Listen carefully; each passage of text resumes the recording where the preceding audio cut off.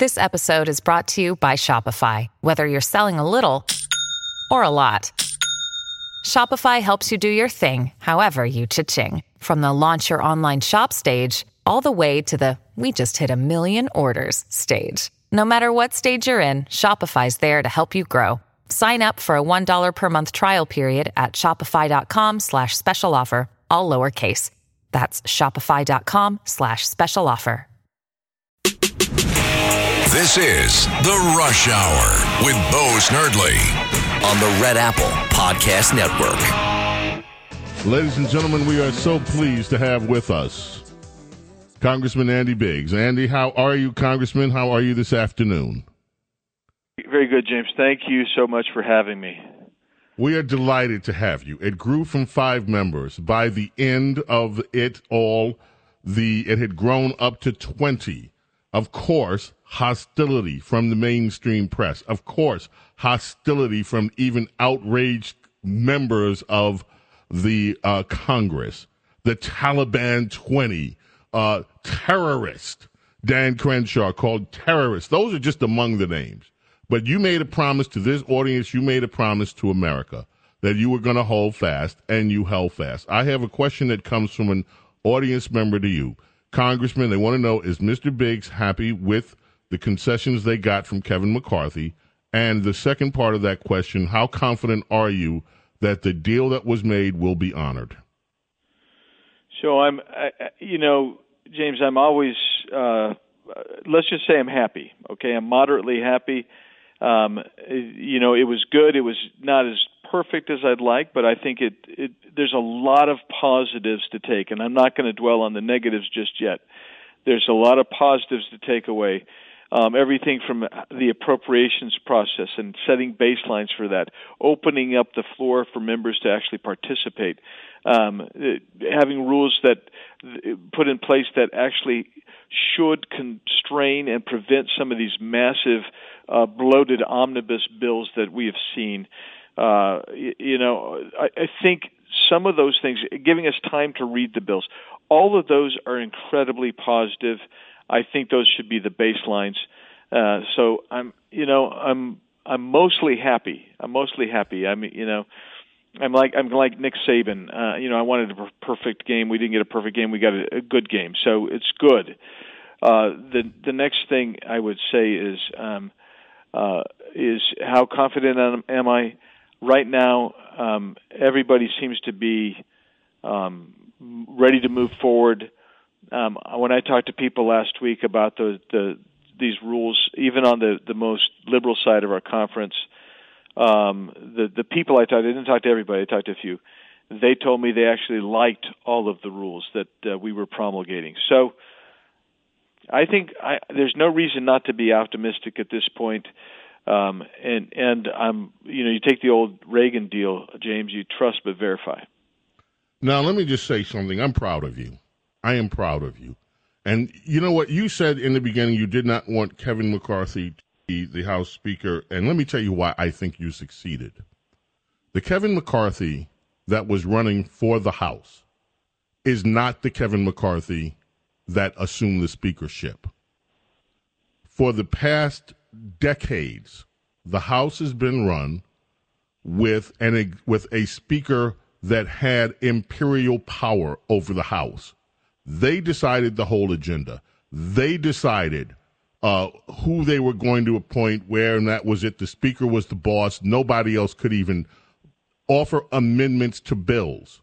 It was as if there were 3 people in charge of the government: the President of the United States, the Senate Majority Leader, and the House and the Speaker of the House.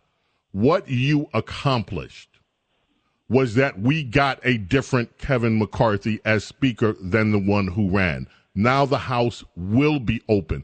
Look, if I were a Democrat, I would be happy too. Now, normally that's not something that would make conservatives happy, but I would be happy because of this.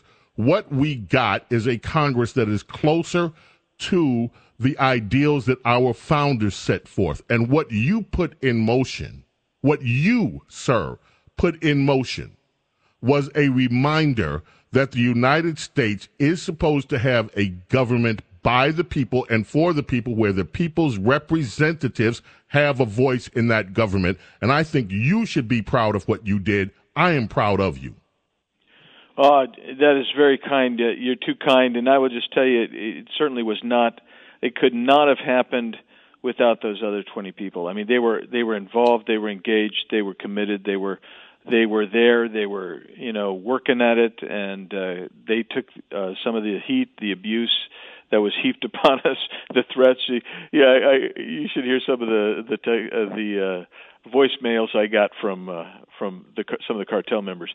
But the point is, it was a team effort, James. That's for sure. And I loved my team. Well, I'll tell you what should people now expect from the House? One of the things that I thought was most interesting as this was proceeding, The Hill ran a story about the second or third day that, oh no, this little group of troublemakers, and I'm paraphrasing, this group of troublemakers in the House has now set the stage for there to be problems with the debt ceiling. In other words, the debt ceiling is not going to be rubber stamped if these same people act out when it's time for that to happen.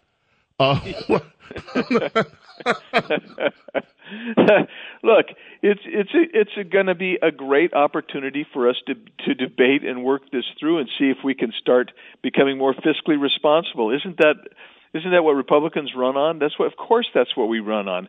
The reason that we've gone in the last 10, 15 years from $11 trillion in national debt to $32+ trillion in national debt is because we have failed to put in process something that allows all members to kind of weigh in.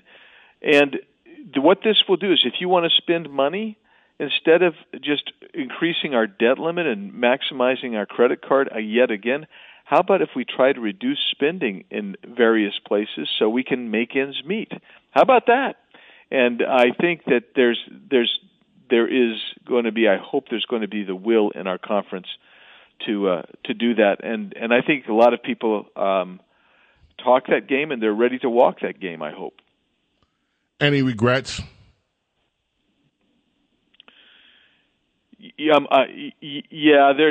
There's some strategic regrets in there, obviously, and then of course, sometimes passions come on, and we say things a little unnecessarily so, and those are my regrets. But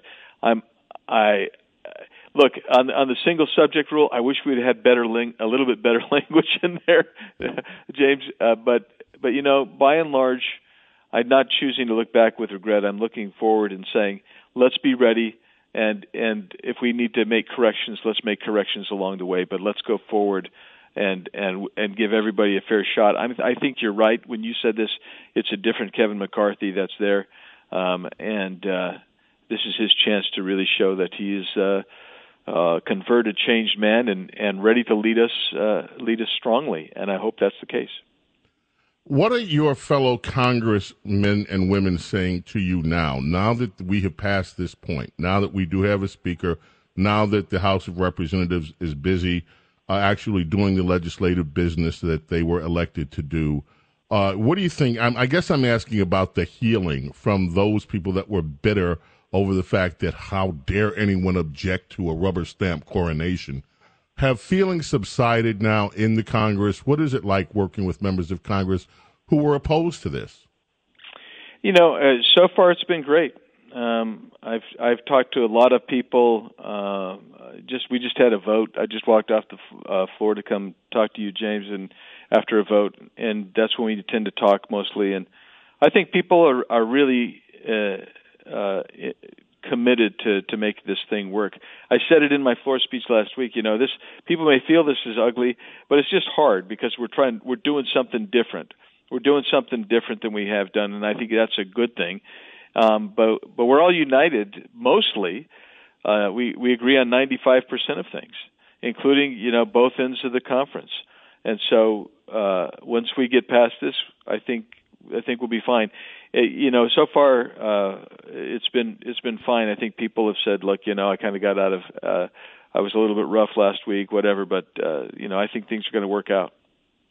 Wonderful. Congressman Andy Biggs, I think your nation owes you a debt of gratitude, and the other 19 that stood so firm and demanded that things change. We got change. It's not easy. And change is incremental. I'm sure you wanted more. I'm sure we all want more. And I'm sure after this Congress is over, we're going to want more. But what we don't have is the status quo that we had. And that is thanks to you and thanks to the other 19 who stood with you to demand that things in the People's House, the House of Representatives, change. Thank you, sir, for being with us today. James, thank you so much. Good talking to you. James Golden, known popularly as Bo Snerdly. This is The Rush Hour with Bo Snerdly. Rush. On the Red Apple Podcast Network.